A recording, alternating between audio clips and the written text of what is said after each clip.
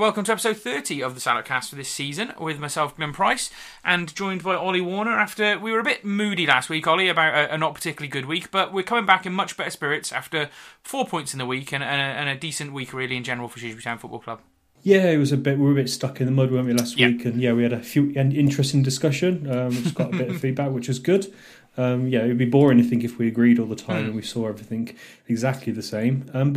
Good week. I did a summary on Saturday late at night. I think it was when I was actually waiting to get a Chinese. I thought it was a good week. Yeah, 4 points, a clean sheet. Manager sounds like he's getting a bit better. Yep. Good week, really. Yeah, I think that's the number one thing, isn't it? We normally talk about this at the end of it, but we might as well cover it now.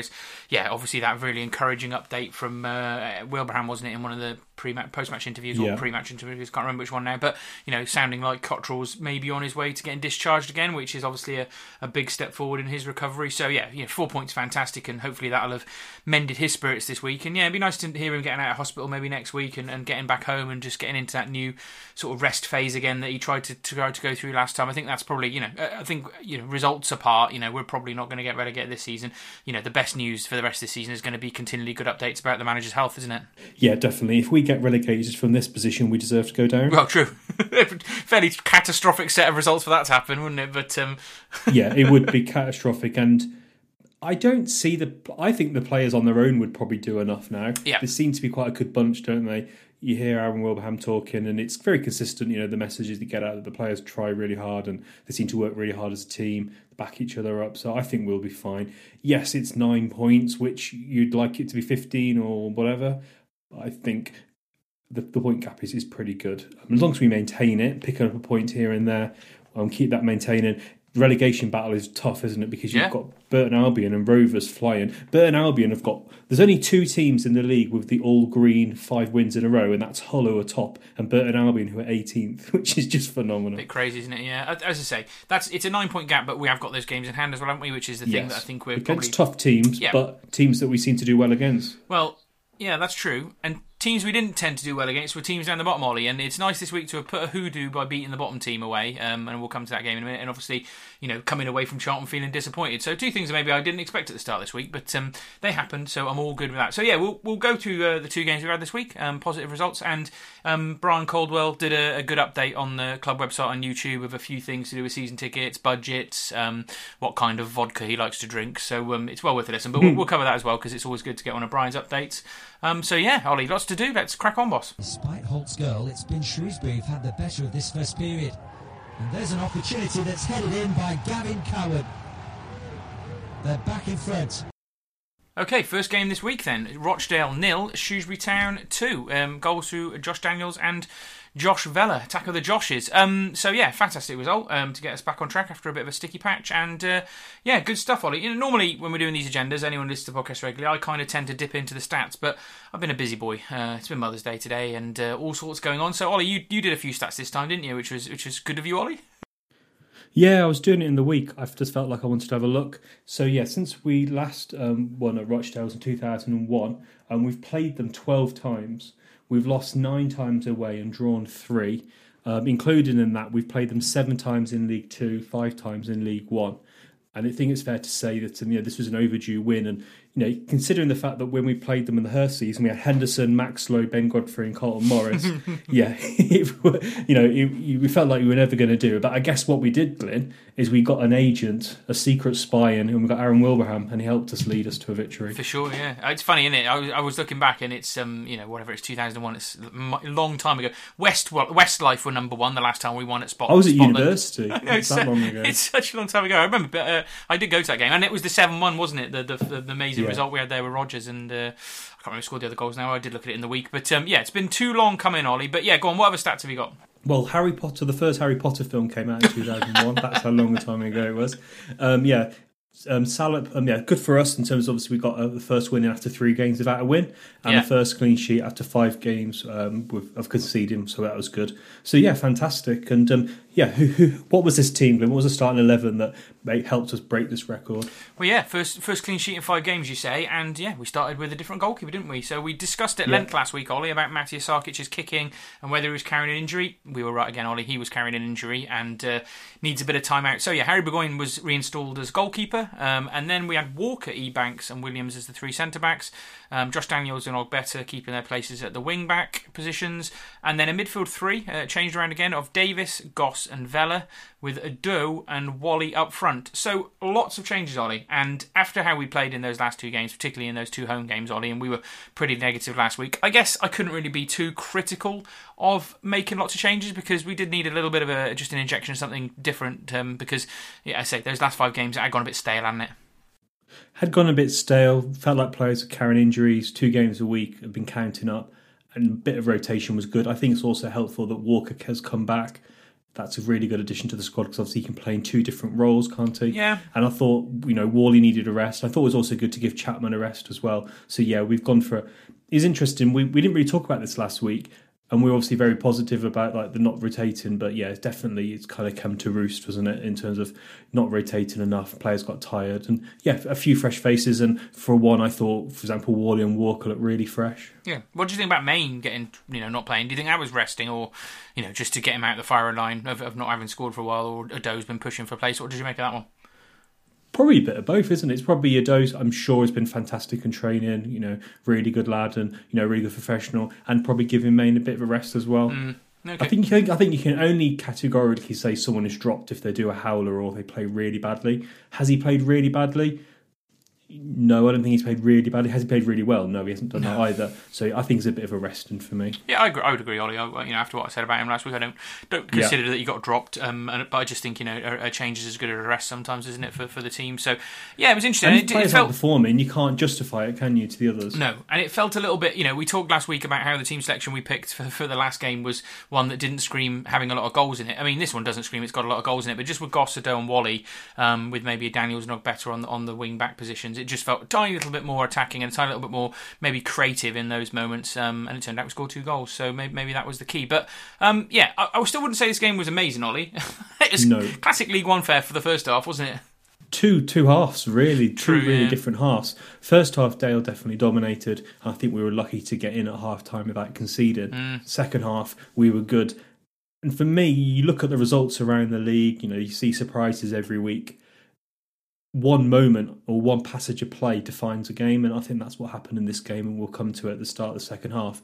One brilliant piece of football from Shrewsbury in 55 minutes defined the whole game, and it's about taking your chances, and that's something that Dale didn't do in the first half. Would you say that's true, Glenn? I would say that Dale's overall ending, result losing 2-0 in a game, they did play okay in for bits of it, but not take good chances.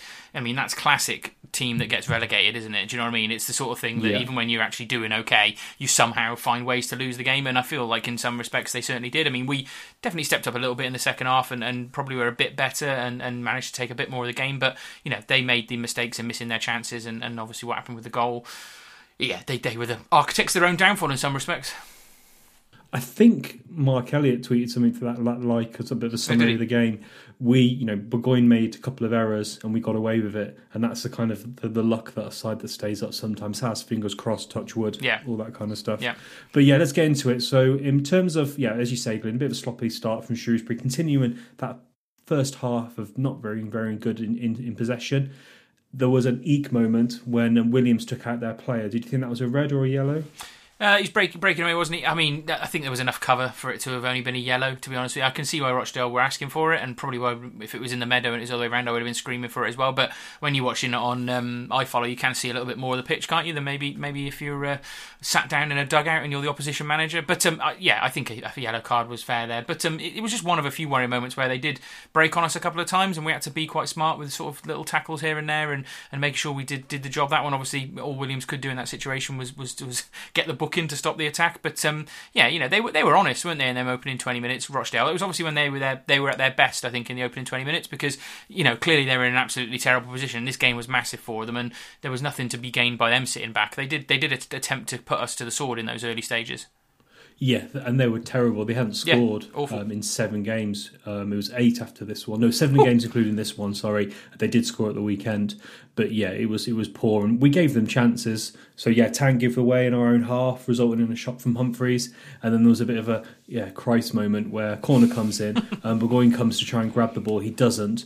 And then there's just like an absolute scramble. And if a certain manager was in charge, Glyn, that ball would have definitely gone in the back of the net. Yeah, it was, but old Daniels was there, wasn't he, to save the day, which was fortunate. But yeah, a bit of a scrappy moment on that one, and I mean, we'll probably want to talk about this in the second game, when it was a bit more a focus on Burgoyne, I suppose. But this was his first game back for a while. I wasn't expecting him to be perfect with every ball in the air, because he never was, even in that first spell when he played for us at the start of the season. But definitely something that maybe teams are starting to see with Burgoyne when he plays, that when you put that corner in or a ball comes in, he's not the best at just straight up catching the ball. And even when he goes to punch, sometimes he can get it just that little bit wrong, can't he? And it looks worse than it is sometimes. And sometimes he just purely makes the mistake. And definitely one of his weaknesses that he's got to work on, isn't it? Yeah, definitely. And I think it's one of those things that he needs to play more to get confidence. I always say this all the time. It's been a bit of a broken record. I want to give players a bit of a run before I truly judge them. And coming in and out as a goalkeeper, I think, is really tough. And, definitely the defence is settled with Sarsic and they're used to him. A goalkeeper coming in is always a big how to put it? It's always a bit of a shock to the back line, I think, when you bring a new goalkeeper in. But he did make a few mistakes, which does make you worry a little bit. Yeah, his kicker was fine. I just mentioned... I saw my mum this week, outside the door as we usually do through lockdown, and we just happened to get talking about football because she's obsessed about it as I am in some respects. And she admonished me for being too mean about Harry Burgoyne over this season. And so she'll be pleased to hear you, saying let's give him a bit more time. And I think that's fair. He's come in and done a job for us because our obvious number one goalkeeper's injured, and he's come out this week with a clean sheet and 12 minutes away from getting a second one, which is not too bad as an overall contribution to the week, is it?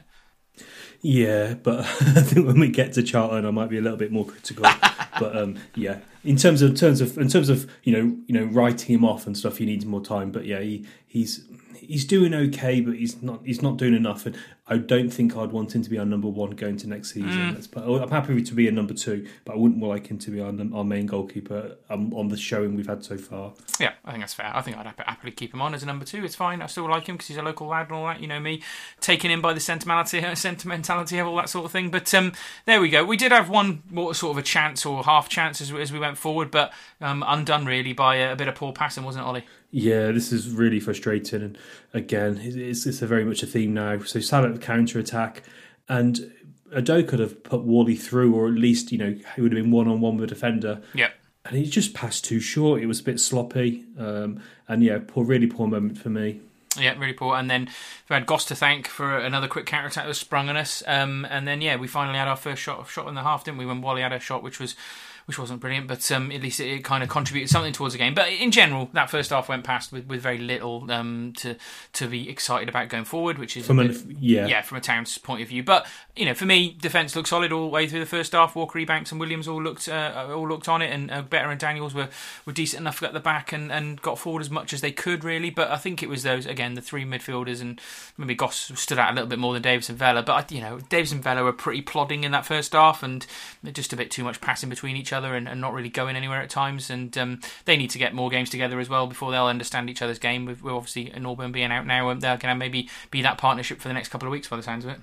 Yeah, not a great first half, but the second half was definitely better, and we started calmer, I thought. We tried to pass the ball more, not too much happened before we did score, but the goal was an absolute brilliant bit of football, and I have to say probably one of the best goals in League One and probably in the whole Football League on Tuesday night. There was 10 passes with most of the team involved, at least half the team was involved. Basically, we go from kind of like left to right, back over to the left, Vela to Worley, Togbetta, back to Worley, and Worley puts in an absolute superb cross to Daniels, who'd have been instructed by the manager and Aaron Wilbraham to get in at the back post, comes flying in for a header. Really, really nice header, and possibly Glyn, best team goal of the season in terms of passes and move. Well, we haven't scored that many, Ollie, so it's probably going to be right up there, to be honest with you. But all the best goals have been long range, haven't they? But it was a really nice bit of play, wasn't it? Initially, I thought it was Vela that had crossed it in because he was involved in the nice bit of interchange on the left-hand side, but it was obviously Wally who put the cross in and got another assist this season, which was fantastic. But, I mean, I have to say on Daniels, the lad's got a hell of a leap on him, hasn't he? And he mentioned it in his post-match press conference. I listened to him talking. He was like, a lot of teams in this league won't know how good I am in the air, which was quite interesting to hear. But I know I sort of heard that after this game, and obviously saw what he did in terms of getting it really high, and actually watched him a bit more closely than I suppose we do sometimes.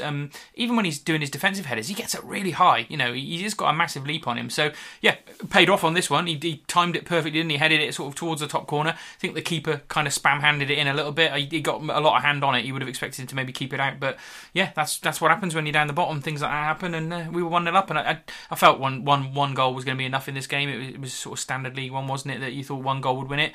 Once we got the first, you hope we go on and get the second, but it felt a little bit like that would probably be you put game-defining moment here, it clearly was.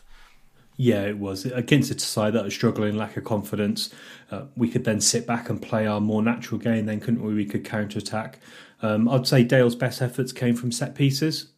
I think we missed Pierre as well, defending set pieces as well, feel more assured when he's there. Mm-hmm. And then, again, as you said, Glyn, your man Daniels wins a header on the edge of the box. We win the second ball after that.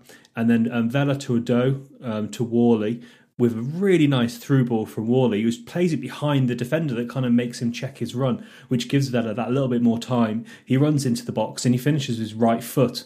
Second assist of the day for Worley, and a really, really nice counter-attacking goal. Yep. And here's another stat for you, Glyn. It was Vela's last goal since September. Yeah, he's been waiting a while, hasn't he, to be fair? Considering he got, like, everyone on Radio Shropshire often listed it, they say, Vela got 10, 12 goals in League One in a season once, and like, it doesn't ever look like he's going to score 12 goals for us, but he clearly has got the ability to finish with some calmness, and he showed some calmness I wish some of our strikers had in that situation, Ollie, which we'll come to against Charlton. But yeah, really good goal. I mean, I have to give Wally a lot of credit, and I'll come to some stats that I had a look at this week, but essentially, Wally, it came to him, didn't he? It was almost like a first time sort of pass through to Vela, which was the most impressive thing about it, and he just knew where to put it, didn't he? The sort of defender was a little bit wrong-footed, just played it behind him lovely, and Vela was in, and yeah, 2-0, get super game over then. And on Wally, Ollie, and I mentioned this to you in the week, is that we look at all the goals and assists he's got this season, so he's our top goal scorer and he's our top assist maker. Wally is this season, which is mental, really, isn't it? No one's even anywhere near him, really, I suppose. But that means he's been involved in the games he's played in about 36 or 37% of all the goals we've scored in those games, which is a huge amount for him to have been involved in, and has pointed out that despite he missed, I think it was the whole of October, wasn't it, out injured, he's been absolutely massive to this season and what we've done in terms of the goal scoring output. It hasn't been huge, but he's always played a big part in everything sort of decent that we've done, really, hasn't he? Yeah, I saw a bit of a chat in the week, Glyn, about should we give him a new contract, and given his number of assists and the number of goals he's got. And let's be fair as well, we're not a very good attacking outfit, so I think every goal and assist is almost more valuable this season, and we're not free scoring, are we? So I'm really pleased with his output, and I'm sure he is as well. Physically as well, he seems like he's really good, and even if we keep him next season, he's more of an impact sub. Bringing him on and terrorising a left back or a centre half, winning some penalties and getting some assists or the odd goal. He's definitely a player I'd like to keep in the squad because he's also versatile as well. We questioned him playing up front, but he's been really good. And I think in this game, and one thing I'd like to we missed. And linking back to that main conversation we had last week, he was doing loads of running, wasn't he? He was making loads of runs, and when you see the position on map of this game, he was miles ahead of everyone else. And his running and the space that he was creating was a big threat for us. Yeah, his experience is huge, isn't he, in terms of what he brings to us in an attacking winning sense. Free kicks as well. I remember the Stanley game with a co-commentator being a bit tongue-in-cheek comments about Worley, but he can win you those free kicks in those important moments, a bit like Grant used to do for us. Yep. It's going to be fascinating to see what we do with him in the summer. I mean, even if we weren't to offer him a contract, there's almost certainly going to be takers for him at League 1, League 2 level, down the bottom of League 1. League 2 level, definitely could do another season that level. So, he certainly won't be out of a club at the start of next season, I would imagine. But it'd be good to see him stay here. And he's definitely got a rapport with our fans, hasn't he, for everything he's done over the years. So, and he's settled here as well. Yeah, makes sense. I remember in an interview a while ago, he said that he moved here quite straight away with his missus, and he's been here obviously years now. So, hopefully he can get another contract. He will, and then obviously this game was done 2-0. There was time for the man that was probably already most people's man of the match to do something else that maybe nailed it down for him, which was make an absolutely unreal tackle to save a late Rochdale shot, didn't he? Yeah, it's absolutely superb. So yeah, Rochdale were attacking, just about to pull the trigger, and Daniels comes flying in and puts his body on the line. I think he got a massive bruise for it. He was talking about that after the game. And yeah, an absolutely brilliant, superb block tackle from Daniels. And he was already man of the match, but that's kind of put him in. Honest. Yeah. I didn't understand how anyone voted for anyone else. I saw some other players got some votes on the Shrewsbury Town voting for player of the game. But yeah, he was definitely man of the match. Yeah, I said to you tonight in the week that, you don't often remember really good block tackles for very long. Not many stand out in your memory, do they? Like, and I the only one, if I thought back, what was the best block sort of tackle I could think of was James Bolton at West Ham in the Cup when we went down there and played them. It just always sticks in my mind, that one. But this was just as impressive, to be honest with you. I mean, yeah, it was against Rochdale and the game was already done, but just superb technique, really, and really brave. And he's really quick, isn't he, in that situation? Read the game really fast. So that was fine. But other than that, we just sat back, saw the game out. Classic, really, 2-0 up, away from home. We just saw it out really easy, and Dale didn't really threaten us too much for the rest of the game, did they? And there, that was it. 2-0. Beat the team bottom of the league, did the Rochdale's hoodoo, and you couldn't really ask for more than that on a Tuesday night, Ollie. No, not at all. And let's do the assistant manager comments now. So yeah, he said it was a great team performance. We started shaky, but once we settled, we were the better side, fully deserved. And we let them have a few chances. We need to learn from that. We need to start better. We need to have confidence to pass. And Vella's been our most consistent performer. He goes to talk about, and the manager also picked him out for some praise at the end of the game, which I thought was fair. So yeah, who's your top three, Glenn? My top three, obviously Daniels was man of the match, as we just mentioned, quite clearly. About his overall performance, he was really good getting up and down. He was defensively much more solid in this game than he was against Charlton, where he was up against a couple more tricky wingers, I thought. But yeah, did a job enough against a pretty poor Rochdale outfit. So yeah, Daniels man of the match, obviously. I went, the rest of it was a bit of a toss-up really, but I went for Goss second. Again, I just thought he was quite effective in that role he played without being particularly flashy. And I went for Wally third for the assists, really. Both of them were really good. But, a bit harsh on Vella not to get in my top three, but I don't know, after Daniels, there was no one really else that stood out massively for me. Yeah, I had to search a little bit for my third choice, if I'm honest. I was maybe cheated a little bit. I used data. And actually, Williams had loads more tackles and headers to win, and he won quite a lot of them. So I went for Williams third. And then, I went for Worley second. I thought he's brilliant. He's obviously 2 assists. That's a very good contribution. Mm-hmm. And Daniels was obvious, I thought. Yep, yeah, good stuff. Okay, there we go. Good start to the week. So it made this head towards London against a team we've got a little bit of history with over recent times, Ollie. So yeah, we shall move now to Charlton Athletic. That's Nolan! It's Bishop John Nolan! Shrewsbury Town, the team who've stood tall amongst giants in League One this season. So, on Saturday, Shrewsbury Town away at Charlton Athletic, 2 away games in a week. The game ended 1-1, and Washington scored on 78 minutes for Charlton Athletic, and Sean Goss scored a superb goal on 56 minutes. So obviously that was 4 points this week, Glenn. Where does that put Cottrell in terms of you tracking the best ever start for a Shrewsbury Town manager? Yeah, we've been talking about this because he's been right up there, first, second, all the way sort of since he took over. But yeah, he's down to third now. But that's because he's picked up after losing some points now. But third best start for a Shrewsbury Town manager in history, and only Mickey Mellon's top now after 19 games in charge. But Cottrell's only 3 points behind where Mickey Mellon was after that period of time. And so in all, we had that little bump in the road, those 5 games, but he's still charting right up the top of the best ever start, despite not actually ever being here. So still impressive, Ollie. So there we go. We'll move back to the game though. Team selection, because there was a few changes again, Ollie. Yeah, there was. Yeah, so Burgoyne stayed in goal, and Pennington came in. Ebanks and Williams remained in the side. Daniels started. Daniels has started a lot of games now, hasn't he? To right wing back. I think this might be his 6th game in the row or something like that. Yeah. And then Walker pushed forward into central midfield. And I'd describe this more of a kind of, I don't know, it's a bit of a funny formation. We've got like 3-5-1-1 maybe, because you've got Walker, Vella and Goss definitely kind of, for me, made a bank of 3 almost when we were defending. But then when we attacked, Chapman and Goss were like 2 number 10s. And I think that's why the manager loves Goss so much, because in a defensive play, he plays as a normal central midfielder, but when we attack, we play as a 10, and I think that's why some teams call us a 4-3-3 rather than a 4-2-3-1, because Goss's movement is brilliant.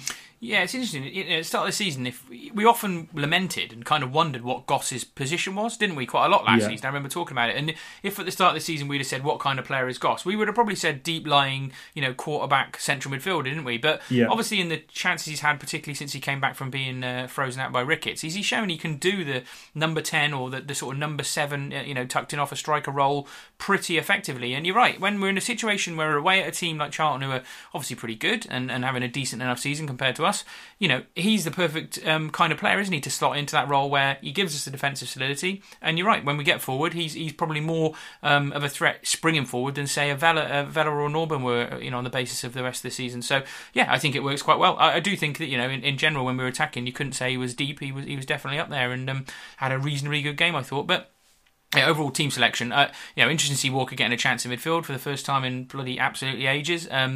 And yeah, Pennington comes back in, which I thought was okay because he did pretty good. So that was fine. And then Main back in for Udo. Obviously, neither of them can score at the moment, which is a bit of a problem. So it doesn't really make much difference, to be honest with you, at the moment, but not in terms of goals. But yeah, he's obviously had a sort of half a week's rest, and came back in fully fit, I would imagine. Yeah, I thought Pennington was actually really good when he came on. We didn't mention that, but I thought he came off the bench in the game of the week. Did a really good job on Tuesday night. Yeah, I thought he was really good, and that team was quite settled. It's not, again, as we keep talking about, it's not super attacking, but again counter attacking. And if we are going to counter attack, we need to do it through passing the ball and possession, because we don't have a lot of pace in that side. That's one of the weaknesses, I guess, of this lineup. But I think it's fair to say, Glenn, we started this game kind of how we finished the other game. We started quite calmly, and both sides were trying to pass the ball. Yeah, both sides were trying to pass the ball. I say it was a sort of 10-15 minutes went past of both teams playing football, trying to knock it round, but neither of them creating any chances, really, were there for that first 15 minutes that I can remember. It was obviously only yesterday, but it was pleasant enough on the eye, wasn't it? It wasn't a dull, dreary League One game. It was two teams trying to play something interesting. If you ask Charlton fans, they'll say that we sat back and played deep for the entire game. We were really boring and negative, and that is not true. I'm going to pick you up there, Glenn, and you're a bit like how you picked me up on the grumpy Pompey fans and the grumpy Ipswich fans. Some fans, because I always said I've got a good friend of mine who's a Charlton fan. True enough. Messaged me at half time, and he was saying he thought it was a really good game and both teams were going for it and playing some good stuff. So yeah, hey, Ollie, if there's something we do well on this podcast, it's sweeping generalisations. You should know about that. That's very, very fair, Glenn. I have to agree with you there, and it actually makes it more fun, doesn't it, if you do that anyway. But I thought anyway, Glenn, there was an opportunity, was it, in the first half, maybe for a pen? Goss went down. I didn't think it was a pen, just to be clear. I on the time, I thought there was a covering defender that came around and sort of nicked it away, didn't they, for a corner? Yeah, I think he got his foot in. But looking at it at first view, I thought, he might have got caught there, and if there's no covering defender, that's a good shout for a penalty. But looking back on the replay, it didn't look like there was all that much contact was there, and he kind of just slipped and went down. But let's call for them, Ollie. You got a call from him, haven't you? You won't get anything unless you call from him. But yeah, probably not a fairly good penalty claim, that's for sure. But you've seen him give him. Yeah, it was. I think he's got a toe in this. The replay was good. Probably if I'd been at the game, I'd probably been tweeting that was a penalty and we've been robbed. But yeah, I think the replay showed he's got his toe in. And then I thought the half was. I thought we did quite well, and then I think they dominated kind of like 20 to 30 minutes in. A bit of a counter-attack from Charlton, from the goalkeeper, superb bit of play, cut back and a shot and headed away by Williams. I thought that was a nice bit of play. Then we did have a shot. It took us a while. Really nice back heel from a Daniels from a throw-in, and Main has a shot. And then Stockley had an opportunity inside the box, and I thought that was a really poor effort. He shoots at Burgoyne, who saves, but you would have thought he would have scored there, wouldn't you, Glenn? That was the best chance of the half, wasn't it? They should have scored from that. But Harry did well on that one, to be fair. It was hit pretty hard at him, straight at him, to be fair. But he didn't spill it. That's something he did a couple of times in those early weeks, didn't he? But he kept it, didn't spill it, and couldn't really argue with the goalkeeping on that one per se. But that was it. But yeah, lots of pretty-ish football at times, but not very many shots. That's all you can really say about that half. One thing I would say on Main about that shot he had, obviously he was from an acute angle, but interestingly, I think you jinxed him last week because you basically said he doesn't have that many chances in a game, does he? And I agreed in the end. But actually, he had 3 chances in this game and he didn't test the goalkeeper once, which is maybe a little bit under par for what you might have expected. He did. In the second half, he forced a save for a corner from the Daniels cross. Oh, I forgot about that one. That's true. But the other ones were a bit more from distance. Yeah, that's true. Yeah, were they clear-cut chances? Probably maybe the Daniels one. But I see what you're saying, Glenn. He is having some shots. Yeah, you saying that one that... Are you saying the one where he sort of toe-ended it and the goalkeeper pushed it around the post? Yeah. Yeah, I was going wide, Ollie. I'm not having that. I was going wide. He did. But that wasn't the definition of what you said. You said he forced the goalkeeper interaction. He did. Yeah, he did force the goalkeeper interaction. He was going wide. There we go. We'll get to that one in a minute in the second half. But yeah, I don't know. I just, we did have the discussion last week. It's probably not worth reiterating it. But again, he's gone another 2 games without a goal. It's a bit unfortunate, isn't it? And we did say what we said about it. He's going to be here to do a job, and then he'll be off in the summer. So yeah, hopefully he gets a couple of goals before he goes. It would be good for him. But it's just not happening, unfortunately. But it's not happening for Ado either. And we'll get to that second half, Ollie. But yeah, reasonable first half. We were still in it. You'd take that, really, wouldn't you? After some of the pressure they had as the half went on, and you'd look for us to get going in the second half, and we certainly did that pretty much straight away, didn't we? Yeah, we did. This is a really, really nice bit of play. Superb football. Both sides were quite happy to let the other side have possession, but I thought the Charlton here won't be very happy. I thought they sat back too deep. So basically, we have the ball. He goes to Pennington. Pennington moves forward. Goss makes a really good run into around the back of the centre half, and Pennington curls in a lofted cross and a diving header. An absolutely superb goal. Yeah. It's amazing for a number of reasons. I mean, Goss is, just his continued recovery from the frozen out section is fantastic, really, isn't it? And it's a really good header. He really just dives and like a proper diving header. It's almost like a bit of an old school sort of forwards header, wasn't it? To be fair, and really good cross in. And it wasn't until I saw the replay back and I thought, that's a good cross from. I thought it was whoever, one of the more attacking players, Chapman or whether Daniels had been down that wing. And then you look and it's like, oh, Pennington crossed that. It's like, where did that come from? Fair play. It was a really good little floated cross. And it's a bit interesting, because Pennington's now got more assists than Harry Chapman has, which is a bit bonkers, really, isn't it, when you think about it? Yeah, it is. That goes back to my comment, doesn't it, about Chappers doing a bit more in all-round play. He does. But I'll tell you what's fascinating, though. Goss has scored 3 goals in 10 starts. It's mad. Yeah, it's mad. So you play him more regularly. Maybe you could score more goals. And again, we don't have an out-and-out goal scorer. We've got Sean Whalley with 6 league goals now. But there's quite a few players now who are on 3, because you've got Goss, you've got Norburn, you've got Ado. Obviously, Pierre's missing at the moment. He's got 4, and Chapman's got 5. So yes, we don't have a main goal scorer, but a few other players are chipping in, which is good. It is, but we don't score many goals, do we? When you look at the amount of goals we've scored per game, compared to most teams in this division, it's so low. That's why it's funny when we had a big discussion last week, and you were going on about all of the teams down the bottom and how many goals their sort of main strikers have scored, and then I went back and looked at it, and actually, that's true. They are scoring more goals, but it's because the teams are scoring more goals than we are in general. Well, my point was about the fact that we can. Exactly. I'm saying that we. Yeah, I was saying that we should aspire to get a goal scorer, because even teams at the bottom have one.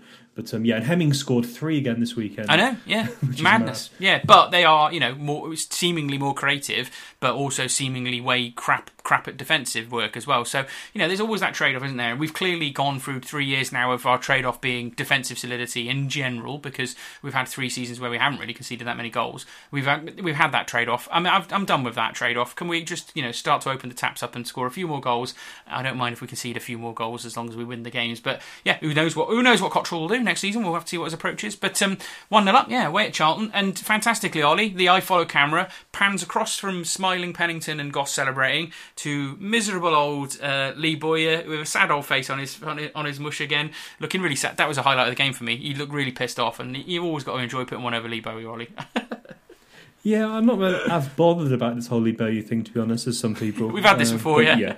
Yeah, but yeah, fair play. We got the goal that we needed, but unfortunately, we couldn't keep them out, could we? The game went a bit weird now, didn't it? Because we sat back, and I thought we sat back too deep. but we still were attacking. Yeah. So this is when we had that chance for Main. Really good cross from Daniels, showing what you can do in the attacking third. And Main pokes it forward, but the keeper saves it for a corner. As you say, he probably was going wide, Glyn. And then Washington hit the crossbar, and that was a bad miss.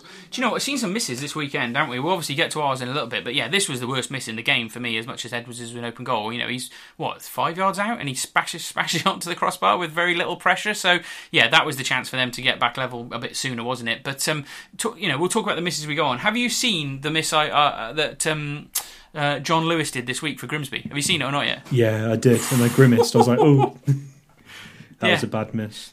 So what I thought is that, we've seen all these misses in this game, the one from Washington for them, and then obviously, Edwards, Ado, and I suppose, another couple of ones in the game. But, yeah, nothing was as bad as John Lewis's. He's literally, for anyone who hasn't seen it, he's 1 yard out, the ball comes to him, the keeper is exposed, there's no defenders around him, and he pumps it onto the bar from 1 yard away. And I was looking at the sort of tweeting of the match report and stuff from some of the people that were there, and it was just it's incredible. I've never seen anything like it. So I'd like, maybe someone should send that to Curtis Main. He might feel a bit better about his one against Wolves all those years ago, because it was probably worse than that. And what was the impact for Grimsby? Did they get anything in that game? I think they drew. They're really struggling. I think they're 6 points. Obviously, where Hurst went there in the end. We've not talked about Hurst for a while, since we talked about him for weeks before we got Cottrell in. But yeah, they're 6 points away from being safe, and they've got a way worse goal difference. So yeah, I don't think Hursty's going to be a league manager for very much longer. So, if that ends up what happening, either he gets sacked or he is in charge for them in the conference. The turnaround from that playoff final, when Rotherham scored their goal, the turnaround since then for Paul Hurst has been catastrophic, hasn't it? And I think for me it's fascinating. It's about picking your club, and that's why I was really surprised that Darren Moore went to Sheffield Wednesday, which are a basket-based club. Yeah, they're in the Championship, but you pick your club. The club will determine how long you're going to stay there. Look at Wilder now. He's gone now because obviously he doesn't see eye to eye with the board and the direction they want to go. But yeah, it's odd, and it just shows you, isn't it? Football is such a fast industry. You can be top of the game 1 minute, and then managing Grimsby going into the conference another. Yeah, and Kenny Jackett got sacked today as well, didn't he, Ollie? I don't know if you saw that. So he's out of a job now as well. So it never stops, does it? There's always someone else to step up and take charge. But yeah, there we go. Back to long tangents. Back to the game. Obviously we did play, as you say, counter-attacking football from that point onwards, and it was a bit too deep, wasn't it? And I don't know. It felt. Yeah, we'll get to their goal in a minute. It felt like a little bit that we should have maybe made some changes sooner in the game. We did go on to make a few changes, but we brought Wally on a bit too late. I think maybe he could have come on a bit sooner for Chapman, who wasn't really doing all that much, to be honest with you. So that looked like a logical change at 60 minutes, let alone whatever it was, 85 minutes or something. So, yeah, I'd have brought Wally on a bit earlier, and I'd have made maybe some other changes in midfield just to freshen things up. But I don't know. We tried our best. We did have chances as went on, but unfortunately, when we had the chances, it was after they'd already got back 1-1, wasn't it? And not the best goal to concede, Ollie, considering how many defenders were around him. No, it was poor from a defensive point of view, and poor from a goalkeeping point of view. I did put a question out, should have Burgoyne saved that, and there wasn't many Town fans defending him. Obviously he'll know whether that's true or not, because only he can tell what he saw. But maybe it went through a few legs and maybe being harsh, but it was quite close to him. Yeah, and I guess, for a defence of Burgoyne, I think he probably should have done better. But the defence is, I suppose, there's so many defenders between him and the ball that maybe he just was that tiny little bit unsighted as the ball struck. I mean, it's a pretty clever finish from Washington, isn't it? To just sort of kind of wrap his foot around it and put it in the other side of the goal from the Ray sort of heading. But yeah, just disappointing. It just felt a little bit like there was enough defenders there to put some serious pressure on him. They were doing a bit of a jockey, weren't they, unfortunately? Which is harsh on the defence, because they've been pretty good over the course of the 2 games this week. But one little mistake like that, and you suddenly won one, and you're worrying about going on to lose the game. But as it turned out, it should have been us that went on to win the game, which is unusual away from home, isn't it? Because flipping heck, we certainly went on to have a couple of very good chances, didn't we? It was such a bizarre end to the game. Crazy. So we're away against technically a bigger club, a club that are higher in the division and aspirations to get promoted. And we have loads of chances. And Ado has a one-man counter-attack that doesn't even result in a shot on goal. Good defending from the Charlton defender, but that was really poor. And then Salop would give to the ball high up, and David passed to Edwards, who slipped. He does seem to slip a lot. And then Wally tried to lob the keeper, and it was just like, it didn't feel real, did it? It was almost like someone was playing FIFA and they just kind of gave up. We had all these chances and we just didn't score. I was shouting with anguish a couple of times watching it. Just I can't believe they've done that. I mean, go through them one by one. I mean, let's start with the Doe. I think that the general feeling from a lot of Town fans, and there's still obviously people who think, oh yeah, he's young, leave him, he'll come good, and there's a bit of raw talent there. Fine, I do get all of that, and we've been saying that for years, haven't we? The time he's been here, thinking something will click and he'll start getting more goals. But for me, this was sort of one of those moments where you just think, is he going to get there? Do you know what I mean? He's one-on-one with an oldish defender, he's not got a huge amount of pace. He's a young lad, he's quick, let's be honest about it. Just didn't have the brain capacity about how to go past Pearce. And essentially Pearce just sort of continued to sort of jockey him to the point where Ado just failed himself. And it's unfortunate. And I think there's a real moment right on the edge of the box where he goes to take his foot back to shoot. There was clearly an angle there to at least have a crack. Even if it hits the defender, you never know what happens. He just doesn't do it, does he? And that's what kind of trips him over in the end. And I don't know, it's a shame. I saw a fair bit of criticism about that one moment and how it's kind of symptomatic of how it's really gone for him over the course of the 2 years. And yeah, where he'll be next year, I don't know. And probably gone to have a career yet, we don't know. But it's just not happening consistently enough, is it? And these moments do stand out, unfortunately. Yeah, I think I'd like to see him go to League Two club and get a bit of run of games, and hopefully he can score some goals.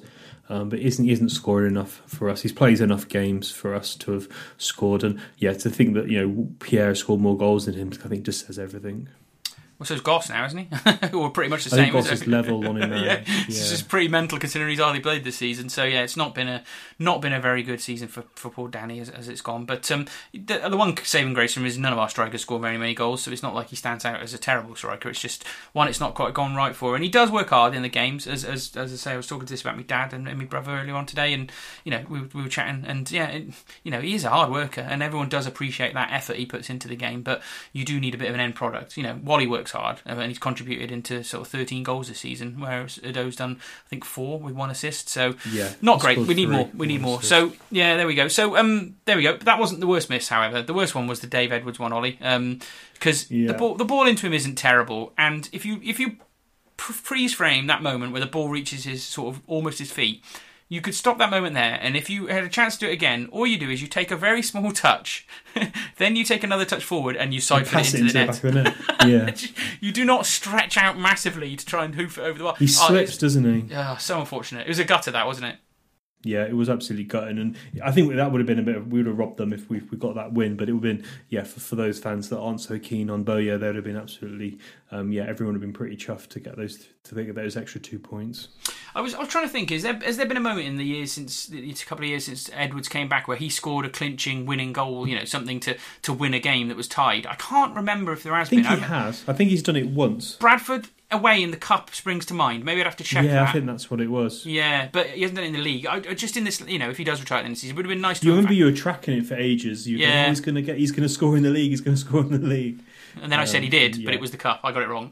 But anyway, that's the only one I can remember. So it would have been lovely for him to win a game himself, just to have one of those, if he does retire, just to have one of those last final kind of amazing moments. But who knows? We've got, 16, 17 games left yet. It might happen. So fingers crossed. And then, Wally trying to lob the keeper. That was amazing, to be fair. He spotted the keeper, and it was a pretty decent effort, I thought, on the volley. But, then that one went wide. That was it, really. But it was amazing that we had the final sort of 3 chances, and they didn't. Normally we're completely under pressure, aren't we? But wasn't to be, Ollie. 1-1, and I'd just take that as a result in the end of the day away at Charlton. That's pretty decent, isn't it? Yeah, it was a fair result. I thought it was fair for both sides. So what did Wilbraham have to say? Yeah, tinge of disappointment. Thought everyone played really well. Second half we got stronger and we're lucky not to win. Obviously, he's referring to those chances that we had. It's a good sign that we're disappointing we're disappointed after drawing to Charlton, which links back to that comment I made in the first game. Obviously he's really pleased with Pennington, who I thought had played really well, and also links on next week where we've only got 1 game against Hull, so that'll be good to give the players a bit of a rest. Well, we'll need a rest before we play them because they're in absolutely fantastic form, aren't they, at the moment, as you mentioned before? Yeah. So we do need to come into that in a fresh mind, really.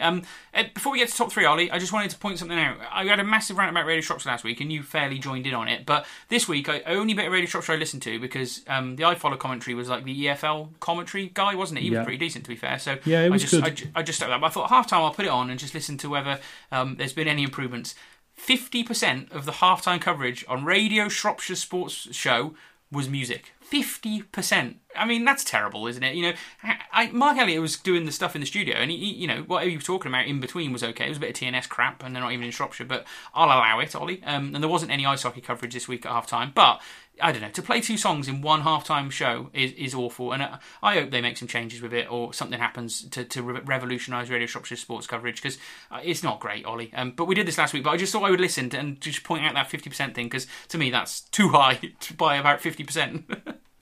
Yeah, it needs a full root and branch review. Get Steve Wellbeloved back. Yeah, that's a good one, Glyn. Classic Glyn, that. So who do you go for top 3, mate? Top 3, yeah, I went for Goss. Just a good goal, good all-round performance, as we mentioned at the start.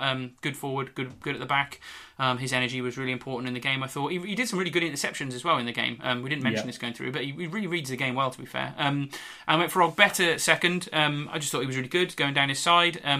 And he stood out a bit better than Daniels in this one. I didn't want to be too harsh on Daniels because he had a good week in general, but I thought he was pretty... He got ripped apart a couple of times by their best player, I thought, in that game. But Ogbeta on the other side stood out as fairly solid to me, so I went for him as second. And could have given Williams, Ebanks or Pennington a shout here. I know Pennington's new into the team and you'd put him in your top 3, but I haven't really given Williams some recognition for some of the sort of negatives we've had over the last few weeks when people were calling him a liability, but you couldn't say it was a liability in this game. I thought he was decent, so I went for him third. Yeah, I thought that was fair, Glyn. I went for Goss. Is interesting. My mate was talking about Goss as well, saying how he stood out. Pennington, I thought, had a really good game defensively as well. And I thought Walker was good. Walker's decision making is really good. A few times when he did that fake passes and then passed it out, and I think his passing is really good. He's just a really good player. He's improved so much from that fateful Ludlow day.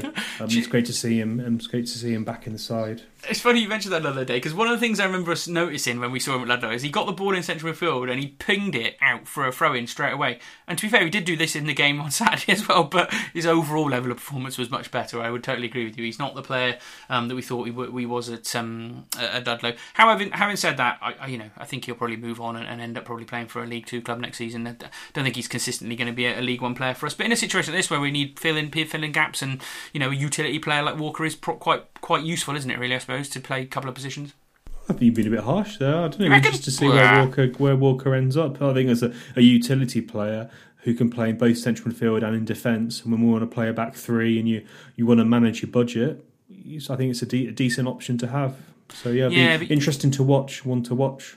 Utility players never normally start. Not utility. It's not. He's not a utility. He can play right back, left back, up front, in goal, be the physio. I mean, he's a solid central midfielder and he's solid defensive. So he kind of covers 2 positions in the squad.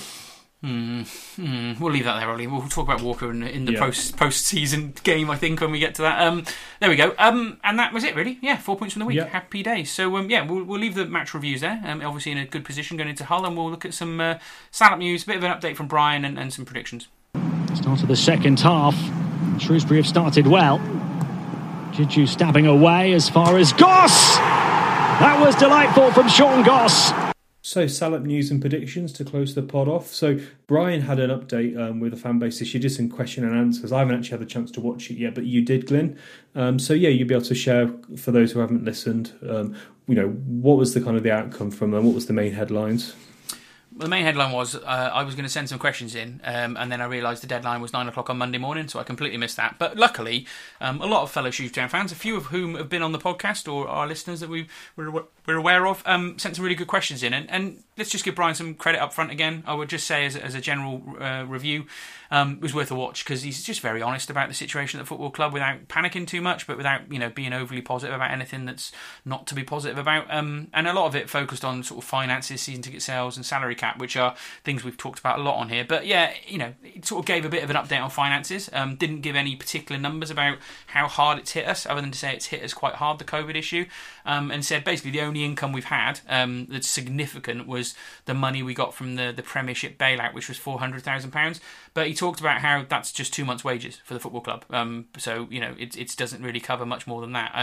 It's sitting out that the situation has been very tough, Ollie, which I think we've talked about before. You're not going to be massively surprised about that. No, not a surprise at all. Finances in the next few years is going to be tough, and it's going to be fascinating to see how clubs manage and how hopefully there'll be some reduction in wages and stuff for players, especially in the Championship where it's mental. But I think it's going to be tough the next few years.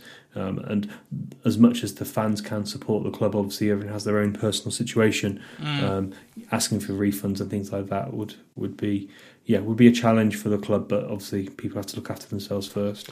They do, and I think a lot of the other more general comments that we'll come to, he kind of always was throwing it back to this next point, which was basically thinking about two things, which season tickets and next season's budgets and how those two are linked. And he was very keen to sort of stress through talking about next season's budget that obviously the salary cap, which came in, and we talked about, when it came in, was useful for us as a club because it kind of levelled the playing field. But it's obviously been scrapped, like we talked about a few weeks ago.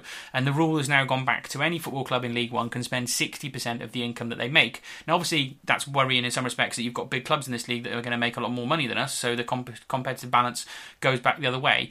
But also, Brian was keen to express that, what is making up that 60% at the moment?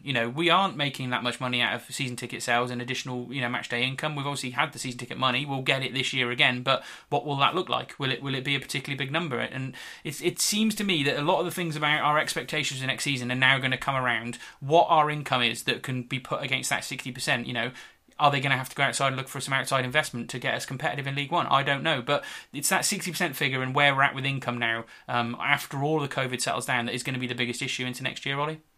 Yeah, I'm really worried about the future of League One, League Two football.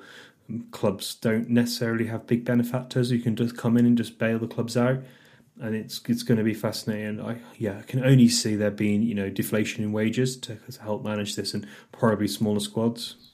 Yeah, and obviously the season ticket income is going to be a big part of what makes up that 60%, which was the next question he had, which was what are they doing about season tickets? And didn't want to give too much away. It's obviously being looked at, but some people asked about offering discounts, and he pointed out rightly that for every discount we give, that's a discount on our budget for next season. Clearly, so there's obviously something they're looking at. He kept saying we're looking at a creative way to support fans or thank fans or whatever the terminology was. But I personally think, having looked him in the eye during that interview, that I think we'll be getting normal pricing for the season ticket next year. It won't have a discount. I would be really surprised if there was a discount, but I think there might be something to say thanks, like, I don't know, a shirt or something. And it's funny because he was talking about the shirts for next season, Ollie, saying, we're looking at various options still. There's no update. We'll sell them when they come out. But he very much mentioned that we didn't sell many shirts this season. So my logical thought was, we didn't sell many shirts this season, so we might give everyone a free shirt. Who knows? That was me reading between the lines, Ollie. But maybe if that was what happened, it's a bit of a goodwill gesture, isn't it? Yeah, I think you know very well my view on this. It's all good and well, the fans. Sometimes you have to decide, are you a fan or a consumer? Yes, obviously we haven't gone to the stadium. We haven't been able to we haven't got the product that we thought we were going to get going to the game. But yeah, if you want a 50% discount, that's fine. But don't whinge when we haven't got a striker. Don't whinge when we're playing 18-year-olds in defence and we're conceding goals. You can't have it both ways. Well, we never signed good strikers when we had full. But you know what I mean, Glenn? Like, no, I know. If everyone asks for a refund and everyone gets 50 quid back, and we're not going to have a budget, so it kind of goes both ways. We've said this before, though. We've both mentioned on the pod, we're pretty honest that we've been in pretty good situations through COVID and not being furloughed and having our jobs maintained. So we're very lucky, and I respect how lucky I've been when I talk to other people around, and I completely understand when people have been in financial hardships to do it. That's a completely different issue, Ollie. I know you're not saying that's unfair, but I do think that we've got to be a bit realistic about what the club are going to do about season tickets. That's my point. Reading between the lines, that's what it is. I would like it, though, and I think the club would be probably behind it for next season to be about the fans, to try and improve and engage and really put fans at the front and centre of everything this football club does, because we'll probably be putting all our money in again, but this is at a time when we've already done it for 2 seasons where we had basically 3 games for last season and a whole load of games missed last season. I think the club will really want to try and make our fans the centre of everything that they do next season. So who knows? I think that's something they could do. But anyway. On that point, actually, just make a comment on that. That's a really interesting point. It's something that the Price of Football podcast mentioned. Obviously, Kieran, who does that, has a lot of links in the game, and he was talking to a CEO about the fans. And I think clubs probably underappreciated how important fans are. From a Premier League point of view, for the product, if you're in Thailand or China or wherever you are in the world watching it, the English fans kind of make a big impact of the experience. And obviously then lower league as well, obviously I think fans are probably appreciated more, but I think the role of fans should not be underplayed, and I think clubs are hopefully realising how important they are in this period. I think so, and I think our club is very good with fans, isn't it? Through the SLO officers are doing a really good job still, and obviously Sports Parliament will obviously be getting re-established when we're out of COVID, which is obviously something I've been bringing details of on the podcast for years. And Brian in his role and the way he interacts with our fans, we couldn't really ask for too much more. So I think we'll probably be one of the ones that do that recognition, but it won't be. I suspect it won't be through discounts, but who knows? I could be wrong on it. Could be wrong. Last couple of other bits that he mentioned, really. There was a few questions about streaming, Ollie, and whether it would continue for certain fans that have been finding it easier than going to Tuesday night games, for example, and the commercial issues of it. And Brian was saying basically the commercial side of it is bobbins. He says the money is no comparison to gate money. The average for a home game, he said, this season, I'm watching an iFollow, for non-season ticket holders, so fans that don't get the free pass, was only 300 to 400, and at £10 a pop, it's not a lot of money, is it? It's bobbins. So compared to a match day, it's nothing. And he said for a game like Fleetwood, it was minimal money. So we're not talking about tens and tens of thousands of pounds. It's less than that. So shit, man, that means that for home games, just putting that in context, Glyn, that means we've taken from extra ticket sales. Let's call them ticket sales. Apart from we've had nearly 100k.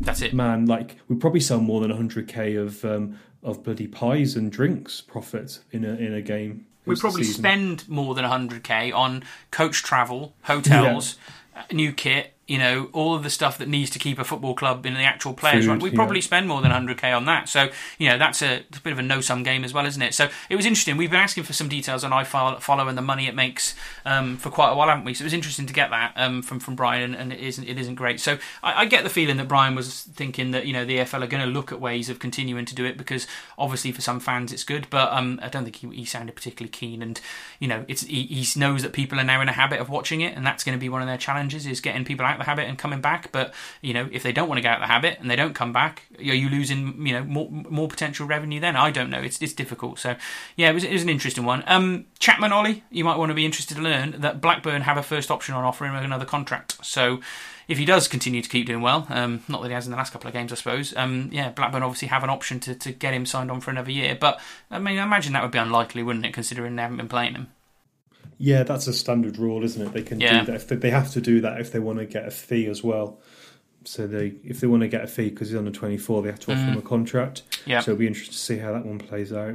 Yeah, and the last couple of bits were he was thankful a lot of sponsors this season continued to sponsor the club, and that was good. Our main sponsors have all signed on despite not getting that TV coverage they did. But he did point out things like pitch side advertising and programme advertising they've done none of this year, and that's another thousands and thousands of pounds lost for the football club. So again, getting people back and getting programmes going again is going to be something key next season when we come back. And the last thing was there was two last things. The last one was a bit funny, but he was talking about getting a game live on Sky. There was a town fan moaning that Sky never pick us. I wouldn't pick us over the last few years.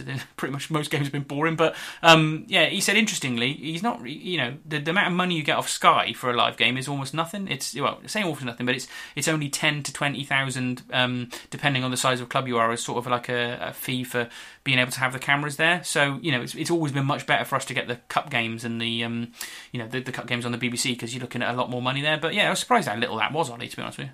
Yeah, it just shows you, doesn't it, the EFL screwing over. Obviously, that's agreed with Sky. You can't really blame Sky for that. It's the EFL board that have decided those fees. So, not good. And it would be obviously. I'm sure people would appreciate having some guys in the studio and all that and stuff. But I guess that's why we get so frustrated with BBC Shropshire, because that's where we use that coverage for pre and post match entertainment. Entertainment in inverted commas on it. So there we go. And the last bit was someone asked him what does he like to drink, and he said he likes a nice glass of wine, and then he said he's a bit of a vodka snob, and then he went off on this tangent and did an advert for Lidl's vodka. He said I can highly recommend it. I think it was called Igneous, the vodka from Lidl, and then he said it's only $19.99. I can highly recommend it, and then jokingly said as it panned away from him, maybe we'll get some money out of Lidl for advertising now. So always looking for a commercial opportunity, Brian. You can't really criticise him for that, can you? No, not at all. Oh well, there we go. So yeah, well worth a watch. Have a watch of it if you can. And Brian, I think, is going to do another one in a few months' time again when we get towards the end of the season, or when there's a season ticket announcement, to give some justification on it. So there we go. That's a Salop news update. We haven't done one for a while. And then we'll go to predictions, Ollie, because you want to mention that you predicted last week completely right, which was fair play to you. I did, yeah. So you think Brian's picking up that bottle of vodka as he leaves the meadow after another stressful day, trying to negotiate with agents and the EFL? But yeah, I'm really chuffed with what my predictions this week, Glenn. So I predicted a Dale win. Yep. And I predicted a draw at Charlton. And I have to say, Glenn, you were more negative. You thought we'd get a draw at Dale. You know, we're never going to draw at Dale, Glenn. And you predicted a 2-0 defeat to Charlton, and I went for a 1-1 draw. So yeah, it's about time I got some points, to be honest, because I've been lagging. We need to check up what the score is. I haven't done it for a while. Yeah, but, you need to update it. Yeah, well, you want me to update it now. You've got a couple right, Ollie, so there we go. I was a bit negative, wasn't I, last week after what we'd seen, but that was fair enough. That's fair enough. We were on a bit of a slump. We were. So, yeah, we're playing Hull next week, aren't we? So I'm going to go for us to lose 2-0, Ollie. Yeah, Hull at home, isn't it? Yes, yeah, which is difficult, isn't it? I don't think predicting us to lose 2-0 is harsh or even problematic for us, because this is certainly a game that we wouldn't, likely win. Having said that, we beat them at their place 1-0, playing the same kind of style of tactic that we did. But I think this Hull we're playing now are very different to the one we came up against. They were just on a bit of a bad run, weren't they, Ollie? And now they're flying. So I wouldn't be upset or particularly bothered if we lost 2-0 at the weekend. Obviously, I'd love to see us win, but there's plenty of games coming up where we've got more chance of getting points. So. Not saying it's going to happen, but I just feel like they'll come. And Doherty's playing really well at the moment. Have you seen? He's been getting man of the match performances for them. So hopefully he doesn't want to come and embarrass us. That'd be nice. Yeah, I'm going to go for a 2-1 defeat. I think it wouldn't be a surprise for us to lose that game, especially with Sarsic potentially being out, with Ollie Norburn still being out. I think we'd need to be full strength to get something, but I still go into the game with a tinge of hope. Yeah, I agree. And it's not like, and that's one of the good things, isn't it, about supporting a League One side. If you're a Burnley fan and you're playing a team who are top, who are obviously Man City, you've got absolutely no fucking chance, have you? So what we do, so we could get something in this game, and that's why you watch, because something could happen. Be crazy to do the double over Hull this season. I wouldn't have predicted that at the start of the year. So we're only 90 minutes away from it. So one game week this week, Ollie, coming up, which is good. So we won't be too much content. But we're going to get a guest on next week, aren't we? Yeah. Which will be good. Get a new guest on, so that'll be good. And so it'd be nice to have a guest on and get a few different views, because just so we all, I think we've explained this before, but when we have 2 games in a week, having a guest on, I think we'd be back a 3-hour pod. So that's why we keep it short. Do you know, I regularly listen to a podcast that one of my friends, Gareth Hopkins, who came on the podcast a few years ago, called the Laps Fan Podcast, and it's like about sort of historic wrestling. I can't stand wrestling nowadays because I'm an old and miserable git, but I like listening to things that I used to watch when I was a kid. And this podcast is regularly 5 to 6 hours and is split across two episodes, and it's brilliant. I really, really enjoy it. But yeah, there you go. I don't think anyone could listen to us for 5 to 6 hours, but it's highly researched, Ollie, and it's very detailed. So full of impressions, which we can't do. But there you go. So there are long podcasts out there. I don't think you'd be up for that, mate. No, I think that's a bit long. That's a bit long for unless we did one a month or something. Then maybe we could do it. But yeah, I don't think that would work. Yeah, we go. But anyway, good stuff. Well, we'll catch you next week. I hope everyone's mothers enjoyed Mother's Day. If you've got a mother who's a Shrewsbury Town fan or anyone, but there we go. End of Mother's Day. End of a good week for Shrewsbury Town, and we'll be back next Sunday covering the whole game.